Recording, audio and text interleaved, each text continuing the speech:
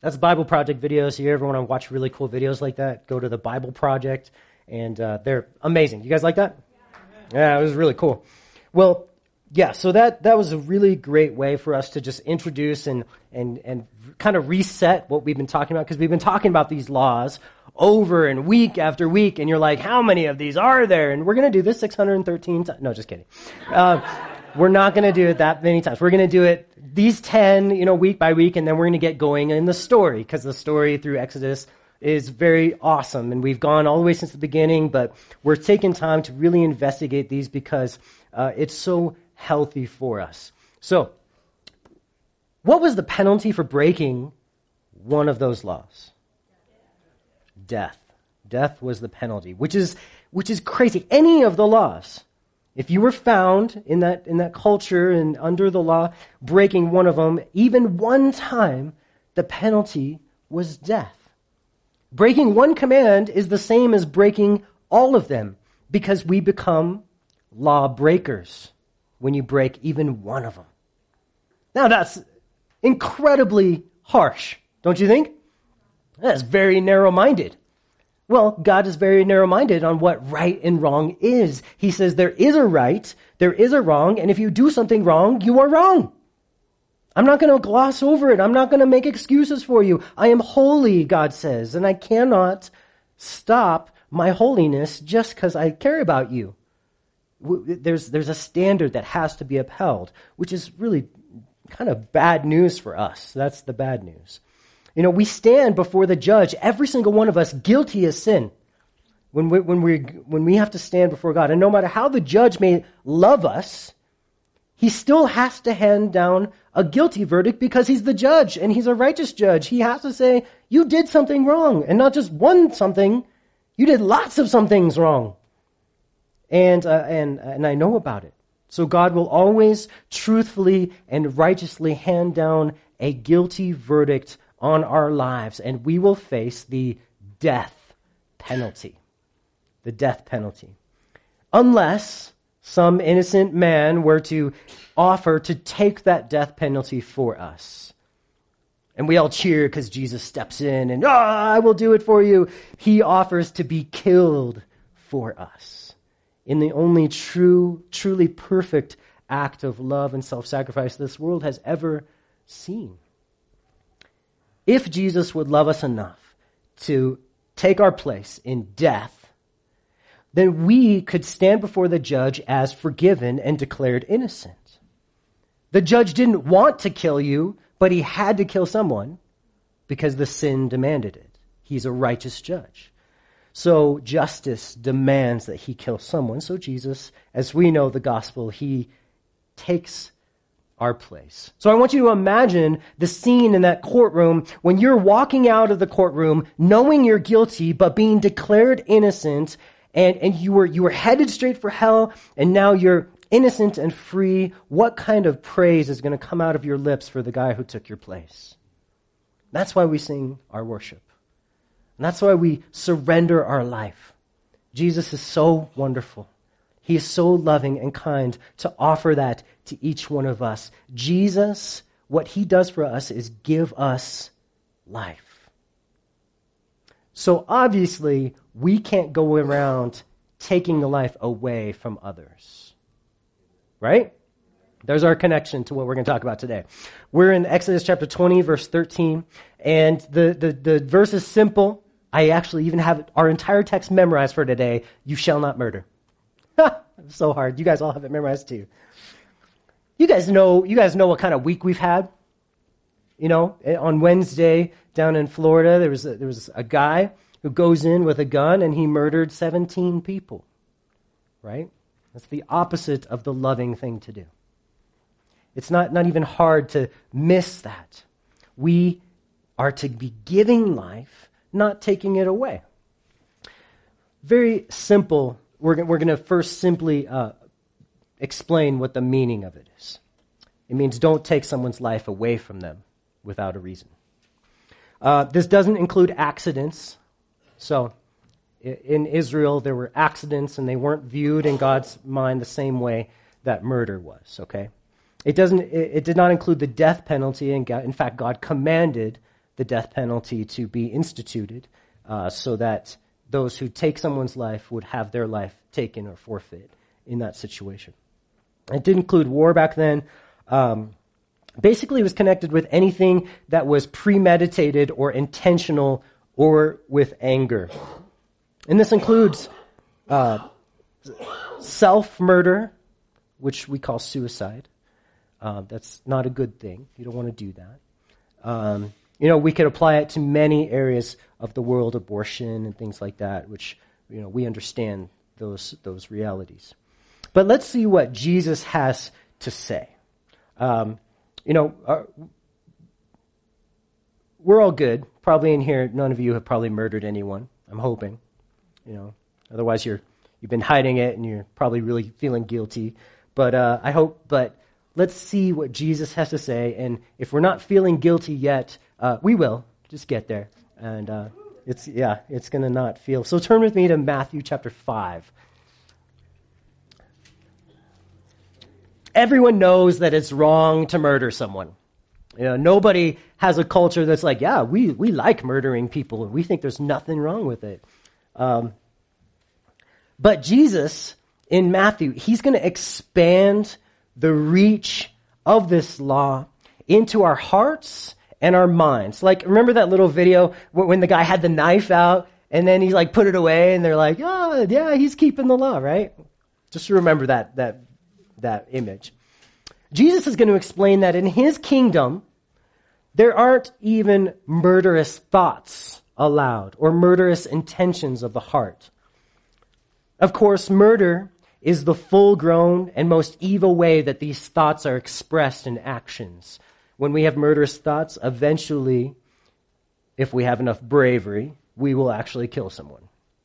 A lot of things keep us from doing that. Laws and fear of punishments and fear of culture and society and everything. But the thoughts are there still. So Jesus is going to teach us 3 ways that we can break this law in our hearts and in our minds with anger. With anger, okay? So Matthew 5, verse 21 through 26, but we'll start in verse 21.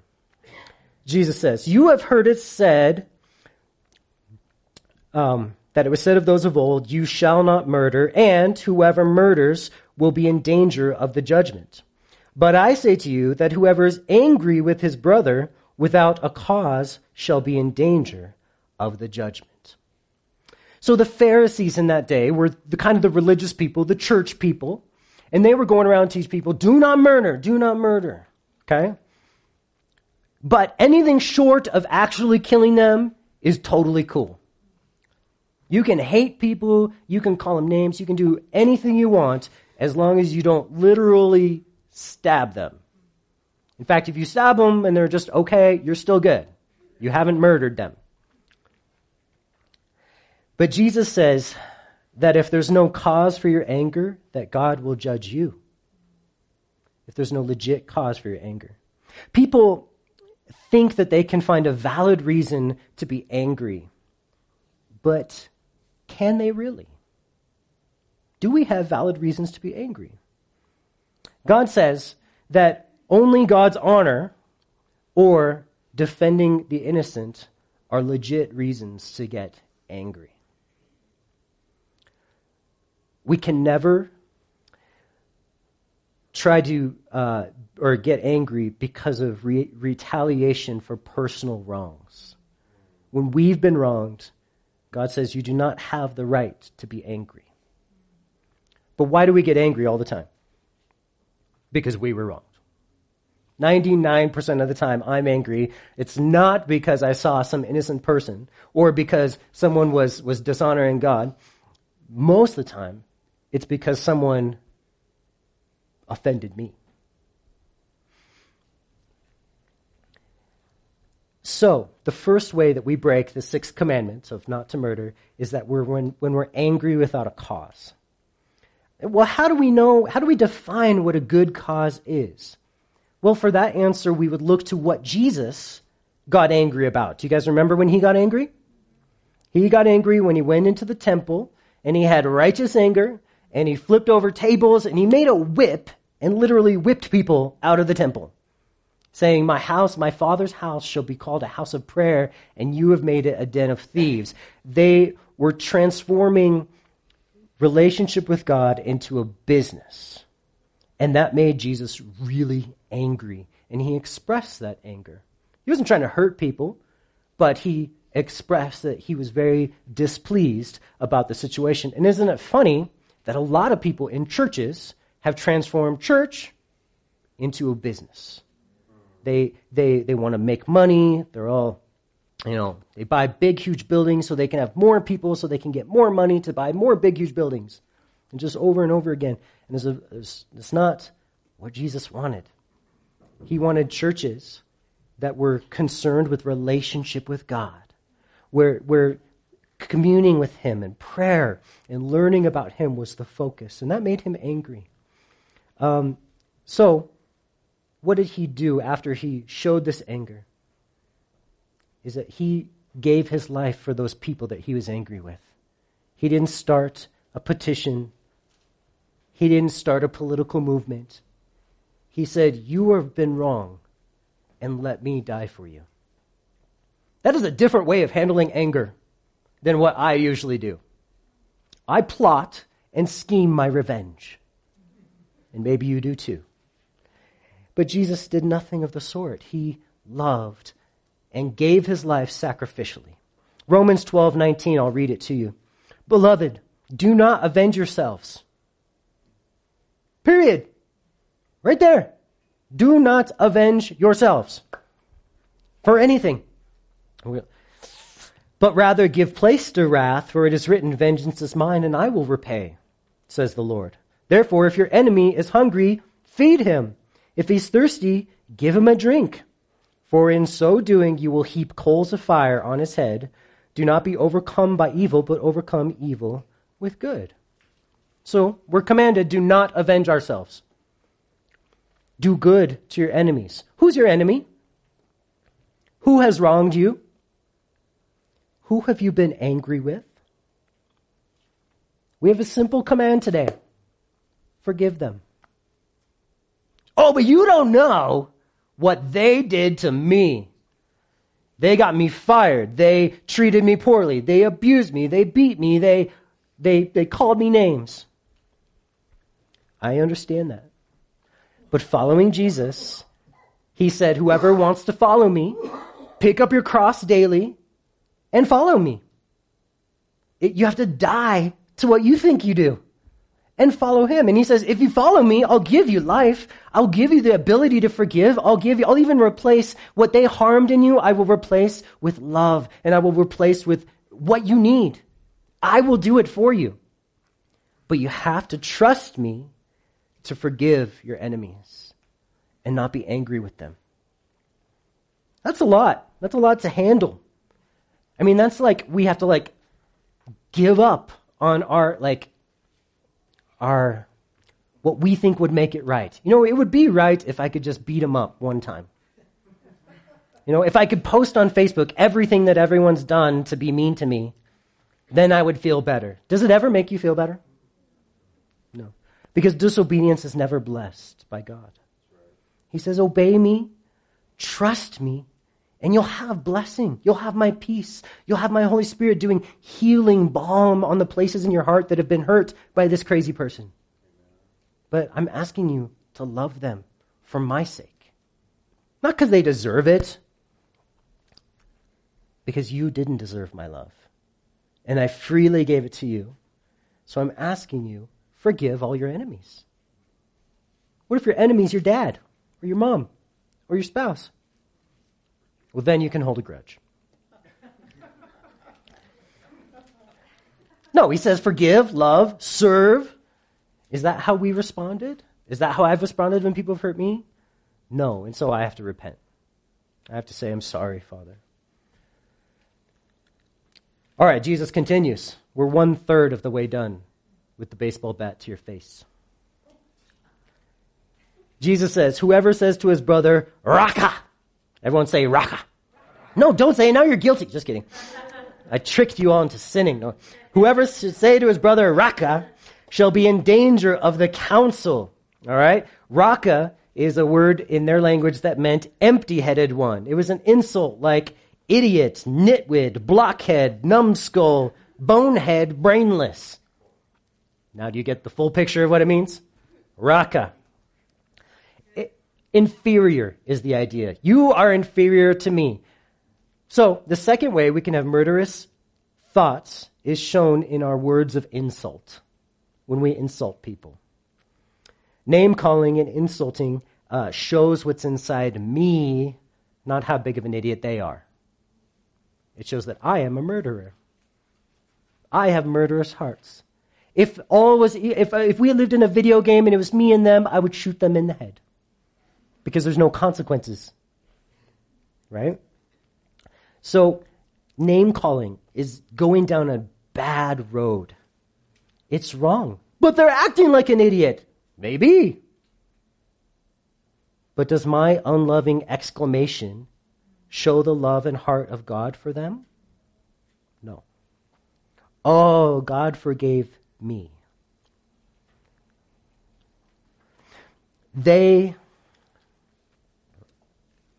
This person that I've been insulting is created by you. They could be your child. They may be a believer, your actual child. How can I call them a name that devalues them? What kind of pride is it in me that thinks I'm good enough to raise myself above their level? What did Jesus do when it came to levels? He took the lowest route, always. He always bowed down and washed the feet of his dirty, rotten disciples. All they did was fight over and over again about who's the greatest, and Jesus is like, guys, you're a bunch of idiots. No, he didn't say that, right?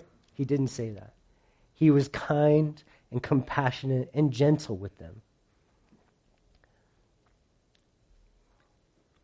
We need God's help to only say what's helpful, encouraging, and loving like Jesus did. I never want to be one that devalues human life again. He values people more than I'll ever understand. He would die for the person that I'm insulting. So we should never insult anyone, even if they're a politician or a lawyer or anybody, an immigrant, even if they're a criminal. Don't insult them. Yeah, they've made bad decisions, so have you. Humility says, I need to love this person and serve them so that they can hear the gospel of grace like I have heard, so that they can be forgiven and saved and changed like I have been. That's how this works. All right, the third way. Jesus says, but whoever says, you fool, shall be in danger of hell fire. All right, in Greek, this means more than just an insult. It's wishing that someone was dead. It means the same as God damn you to hell or go to hell.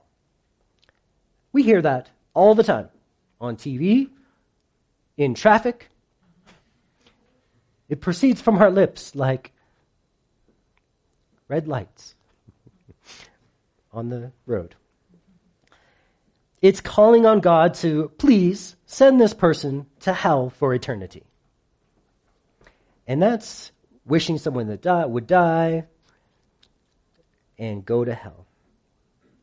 It's saying, I'm done with you, and I hope that God is truly done with you too. I have no patience for you. I have no love for you. And the world would be a better place if you would just go away. What if God was done with us while we were still sinners? I bet you're glad that God was patient and merciful with you while you were cursing his name, while you were living your rebellious life. Before you heard about Jesus, I bet you're glad that God was patient with you and he never said, just go to hell. Before the time. He was patient with us. So we need to have that same heart that Jesus had. So to review, 3 ways that we break this rule in this year, 2018, in Denver, Colorado. We have anger with people. Number 2, we use abusive language, insults. And number 3, we use condemning language. All of these are in the same spirit of murder, and we are guilty. Does anyone think they're completely innocent of this? No, we're not. So, how can we be transformed to not sin with our murderous thoughts and words and actions? And you guys saw in that video, they did a great job of the different colors. You know, the dark heart was like greenish, gross, sound like a swamp, you know? And the transformed, loved heart was like a real heart, like boom, boom, boom, boom. I love the sounds and the colors that they did. I want to be transformed like that. And his love is what transforms us and gives us this new heart. Nothing but his love. How loving are we supposed to be? As loving as Jesus is. He gives us his heart so that we can be that loving. He transplants his own beating heart into your messed up body. And he takes out that heart of stone that we had that was always angry and always bitter. And now he replaces it with a soft heart that's filled with love, and it's just so different. So look with me in Romans chapter 13. Romans chapter 13, verse 8. This is a really cool verse that helps us navigate these waters. Romans 13:8, he says, "Owe no one anything except to love one another. For he who loves another has fulfilled the law. For the commandment, you shall not commit adultery, you shall not murder, you shall not steal, you shall not bear false witness, you shall not covet. And if there's any other commandment, they're all summed up in this saying, namely, you shall love your neighbor as yourself. Love does no harm to a neighbor. Therefore, love is the fulfillment of the law." Paul says in Romans, love one another. That's our heart. That's what Jesus says fulfills the law. So question, how do we get this heart? How can we possibly love people like Jesus does? Forgiving those who wrong us and loving those who are not nice, loving even our enemies. That is not what the world does. They don't even teach that. They don't even think it's right. You're supposed to eye for an eye. If someone cuts you off, you flip them off. Show them who's boss. Well, the answer to this question of how we become that loving is by the Holy Spirit. And it's very simple. We just ask him to fill up our hearts. In John chapter 14, Jesus tells a story of a dad giving his son asks him for bread, and the dad gives him, he says, does any dad give his son a scorpion who asks for a bread? Jesus is making jokes, right? He says if he asks for an egg, he gives him what'd he say? A snake or something like that. I don't know. Wild, crazy joking Jesus, right? You're just like, what are you talking about? He says, if you guys are evil and God is perfectly good, isn't he going to give the Holy Spirit to anyone who asks? Because the Holy Spirit is good. And when you and me, we used to say, I need the Holy Spirit, what are we saying? We're saying, I don't have a good heart. I need something outside of me because I'm an idiot. I am evil. I am wrong. And I can't figure out how to change. In fact, it's impossible for me to change in my own strength. And I have two choices. Either give up and stop following Christ, or look at what he says and ask for the Holy Spirit like he said to. When you have a need of grace, he says, come to the throne of grace and ask me, and I will pour out rivers of living water upon you. And this is about the Holy Spirit. It's the Holy Spirit. He gives us his Spirit.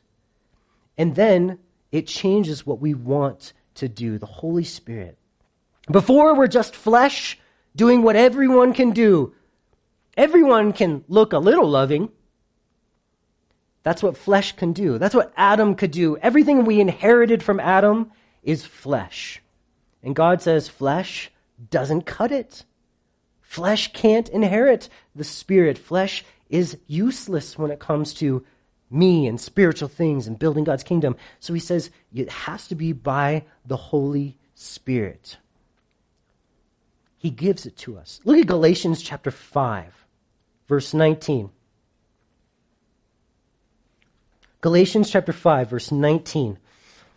He says, now the works of the flesh, remember flesh is what we all have, what we all can do, what we bring to the table.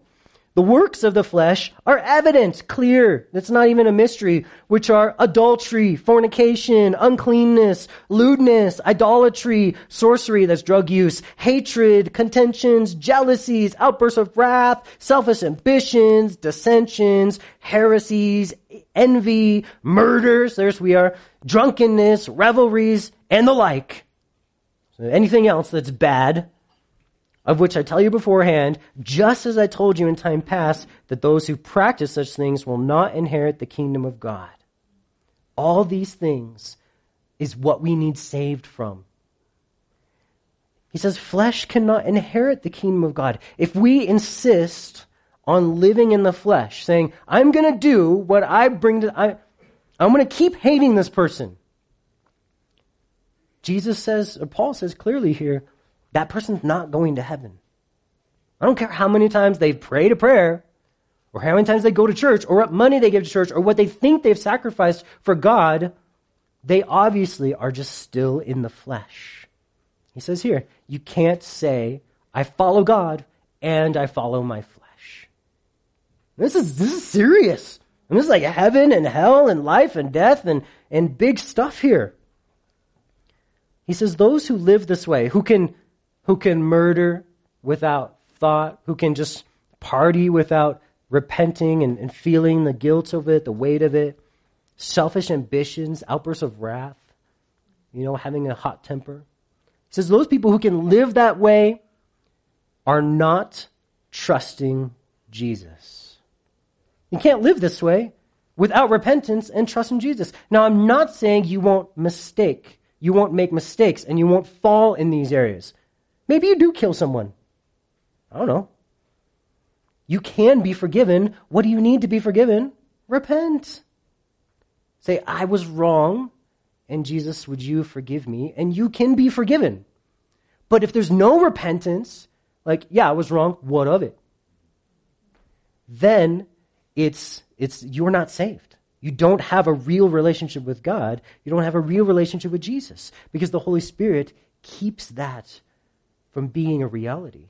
He is always convicting and saying, listen, you need me. You need me more. You need me more. I didn't even realize that was a sin until we talked about it at church. I know, look how gracious I've been to you. But now that you know, repent. Agree with me. Maybe you've lived your whole life just angry. Angry at everybody. Maybe your parents beat you and drowned you and I don't know. Maybe you're a Browns fan. I don't know. It could just be like, there's so many reasons why you could be mad at the world. I don't know. But, or a Patriots fan. Anyway. There's so many reasons. But if we're just going to say, I'm going to keep being angry and I don't care what Jesus says, you got to understand what that says about you. It doesn't say Jesus' way is too hard. It says you don't believe in his way. So what road are you on?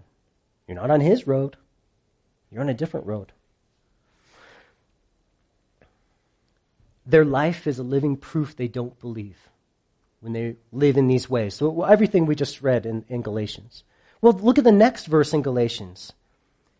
Because if they did believe, and they did ask him, and they did humble themselves, and I am fleshly, Jesus help me, Jesus would respond with the Holy Spirit. And look what he says in verse 22, but the fruit of the Spirit is love, joy, peace, long-suffering, kindness, goodness, faithfulness, gentleness, self-control. Against such there is no law. And those who are Christ have crucified the flesh and its passions and desires. If we live in the Spirit, let us also walk in the Spirit. So the Holy Spirit produces this love.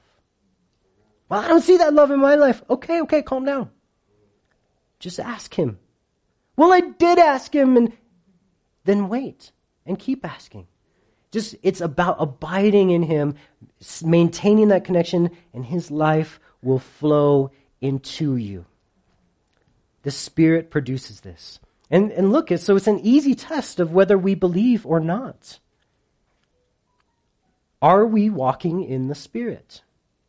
When we walk, are we putting to death fleshly desires and works, all the things listed above, and looking to the Holy Spirit to lead and empower us? You see, pride is the enemy of a Christian, and pride says, I got this. I can do this. It doesn't have to be death to my ways. It can be Sean's ways are all right. They're better than Hitler. I can figure out how to do what's right and still get my way. I can still be faithful to my wife and do these things. I can still be a good employee and take this. You know, we can weasel our way into all these things, but only true humility can through that humility can we surrender to the will and to the word of God in all that he says, and so doing we receive the empowering of his Spirit to do all that God calls us to do. God resists the proud, but he pours his Spirit on the humble. Pride leads us towards murder. It's like, come here. Turn to 1 John chapter 3 with me. It's way back by the book of Revelation. 1 John chapter 3. Pride leads us to murder. It's like a path through a winding forest, and it's just going through the forest, and it's saying, come here, you don't need God's ways, and it's leading us, and through our decisions, it eventually drops us off a cliff of murder. Our pride is the root, and they shouldn't have treated me like that. I was just a kid, and they were jerks. So we hold the anger. Every time we drive, that jerk face, that butt, that whatever. Or, I wish she would go to hell. These things, they're leading us down this path, and eventually it drops us off the cliff of murder. Just ask Cain. You guys remember Cain? He's like first kid ever born on this planet. Okay, Adam and Eve had Cain and Abel. How long did Cain hate his brother? As long as he was able.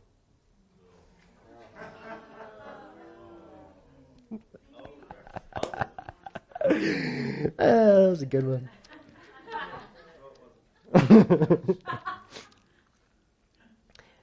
What's the solution to gun violence that takes lives? What's the solution to distracted driving that takes lives? To abortions that take lives? To every single self-centered choice that leads to death? It's only the love of Jesus being in our hearts. It's the only solution. His decisions being made for our lives. What he would want. The Second Amendment tells me I get a gun. Jesus doesn't. The Second Amendment is not in the Bible.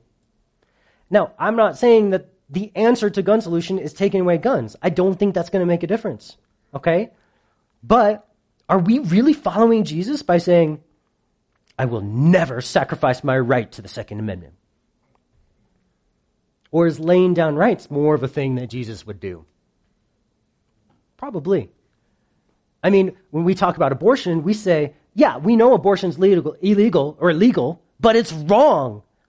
So, we want you to lay down your rights to follow Christ. Okay? But we're unwilling when it comes to our guns. I'm not saying, again, that that's the solution. I'm just saying, check your heart. What is going on in my heart? Am I out there arguing on Facebook trying to make a point that I know the answer when the answer is Jesus? He claims to be the only solution. surrender and submission to his lordship is following his leading. Okay? And you're not going to kill anyone when you're following his leading, right? That those decisions don't lead to taking one life because he kills no one. He's the opposite. He gives life. He gives life. He doesn't take it. Even when you offer up your life and say, okay, I'm not the boss. You're in control of my life. I'll make whatever decisions you tell me. He's like, okay, great, Lord, let me kill you. No. He's giving life, saying, great, let me pour into you everything you've ever wanted. You will feel, you will know, you will feel value, you will feel love, you will feel everything you've ever wanted in submission to me. That's just the way it works. I've been crucified with Christ. It's no longer I who live, but Christ lives in me, right? All right. 1 John chapter 3, verse 11. 1 John 3:11. For this is the message that you have heard from the beginning, that we should love one another, not as Cain. If you don't know the story, Cain, they made an offering. Him and his brother made offerings to the Lord. Cain brought some fruit that he grew, some plants and stuff, and Abel brought a sheep and killed the sheep, and that's evidently what God wanted him to do. So Abel obeyed God. Cain got jealous. So Cain says, hey, brother, let's take a walk. And he took a rock and killed him. First murder, first kid born murdered. All right? So he says, love one another, not as Cain. Yeah, Cain's pretty much the opposite of loving one another, right? He took someone's life, who was of the wicked one and murdered his brother. And why did he murder him? Because his works were evil and his brothers were righteous. That's pride. Pride led him on the trail, made his decisions. Eventually, he fell off the cliff because that's where it was leading. Do not marvel, John says. My brethren, if the world hates you, we know that we've passed from death to life because we love the brethren. He who does not love his brethren abides in death. Whoever hates his brother is a murderer. And you know that no murderer has eternal life abiding in him. So here we learn that hate is not an option. It's not allowed. No matter what the offense is, we don't get to hate. Ever. We surrendered all our rights when we came to Jesus and said, be my Lord and be my Savior. He decides how we act, and he clearly says that we are to forgive everyone of everything and love them until we die. Even if they're killing you, you love them. Period. In the book of Revelation, we see a bunch of saints that God sets aside, okay? And he says, these are my saints, and I love them. They're so awesome. And then they go, and these saints go out through the world, and then they all get killed, murdered. And the blood of those saints is what transforms the world at that time. People, they see the love of people, that the church would love them even to death. And that's what causes great revival, is the sacrifice of self-sacrifice, the agape love. Thanks, BK, for teaching us about agape, because that's what this is. We got to repent of hate. If we don't, we're not abiding, it says here, in eternal life. We're not remaining in the life of Jesus because we don't know him. John 17:3 says, this is eternal life. Just in case you ever wanted to know what eternal life is, John 17:3 says, this is eternal life, that they may know you, the only true God, and Jesus Christ, your Son, whom you sent. Knowing God is eternal life.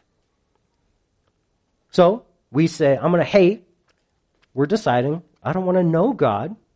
I don't know God. I don't have a real relationship with God or Jesus. That's the decision we're making. His life dwelling in you, and slowly it's becoming your own life. That's the sanctification process that we're going through as we go to church each week, as we read the Bible at home, as we confess our sins over and over to the Lord. We are slowly being transformed, and his life is taking root, and that's the transformation of the Holy Spirit. We're becoming his loving agents in the world. His hands, his feet. That's what we're doing. His body. It says that we, the church, are his body, loving and protecting all the people in the world. Being exactly what Jesus would be if he was here right now. That's our mission. Because he is. His Spirit is in you and it's in me. As we've surrendered to him.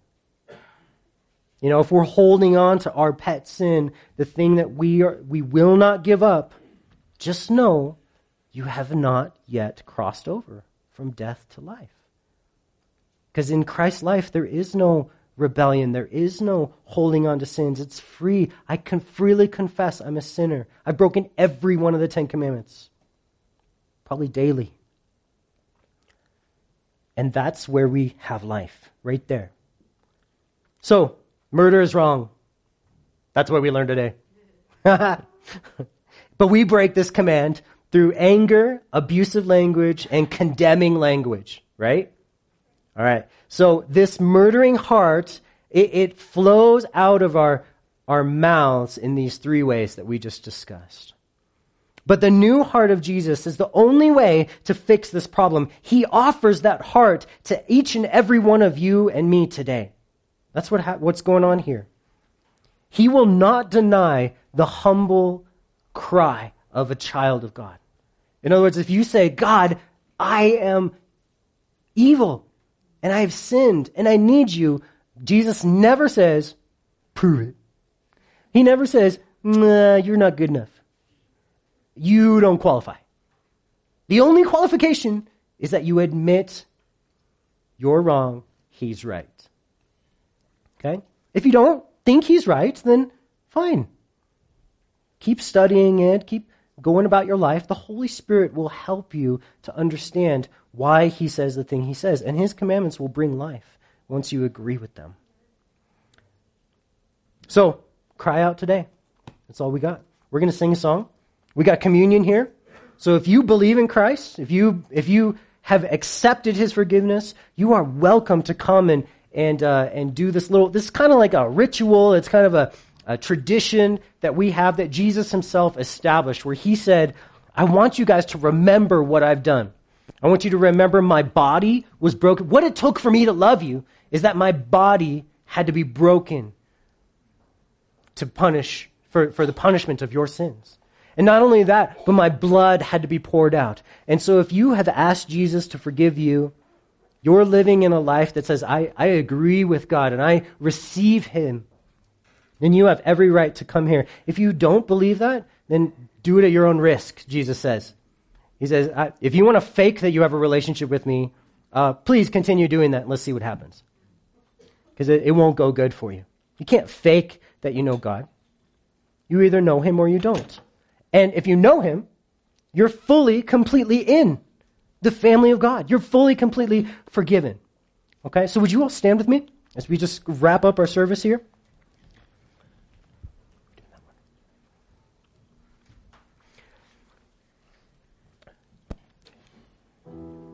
As we come to you, Lord, right now, I just pray for every single person in here. Lord, you have been speaking love into our hearts. Lord, but that's difficult because we have not been loving. We are guilty. We don't even feel worthy of being loved.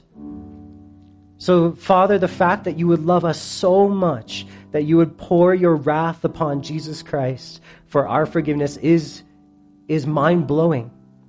And it assigns a value to me that I don't get anywhere else in the world. The groups I'm a part of, the country I live in, my family does not give me as much value as the God of the universe, thinking I'm worthy, I'm worth it for his son to give his life.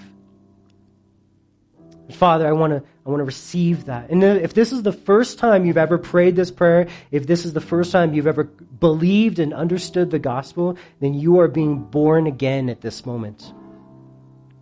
And it is such a glorious thing. It says the angels throw a party in heaven because they see what's going on in the spiritual realm. And if that's you today, I encourage you to just tell someone before, come up and tell me so that I can rejoice with you and pray with you. we're gonna spend every breath of our life telling people what Jesus did for them. Amen? Amen. Jesus, you have given us your life. You have poured it out in us. Lord, we want to just receive it with open arms and humble hearts. God, we don't want to hide anything. We've been angry wrongly. We've disrespected. We've cursed people. We've called people names, and we are guilty. We repent, Father. And I ask Jesus, your blood would wash us clean. And Lord, if there's anyone new here that has just come to know you for the first time, I pray they would be encouraged and just know your love will never leave them or forsake them. And for those who need to just come back to you, rededicate their life and experience again the great love and peace of being fully surrendered, I pray they would make that decision now. They would confess their sins now. Jesus, we love you, and we were going to sing this song with all our hearts now. In Jesus' name we pray. Amen.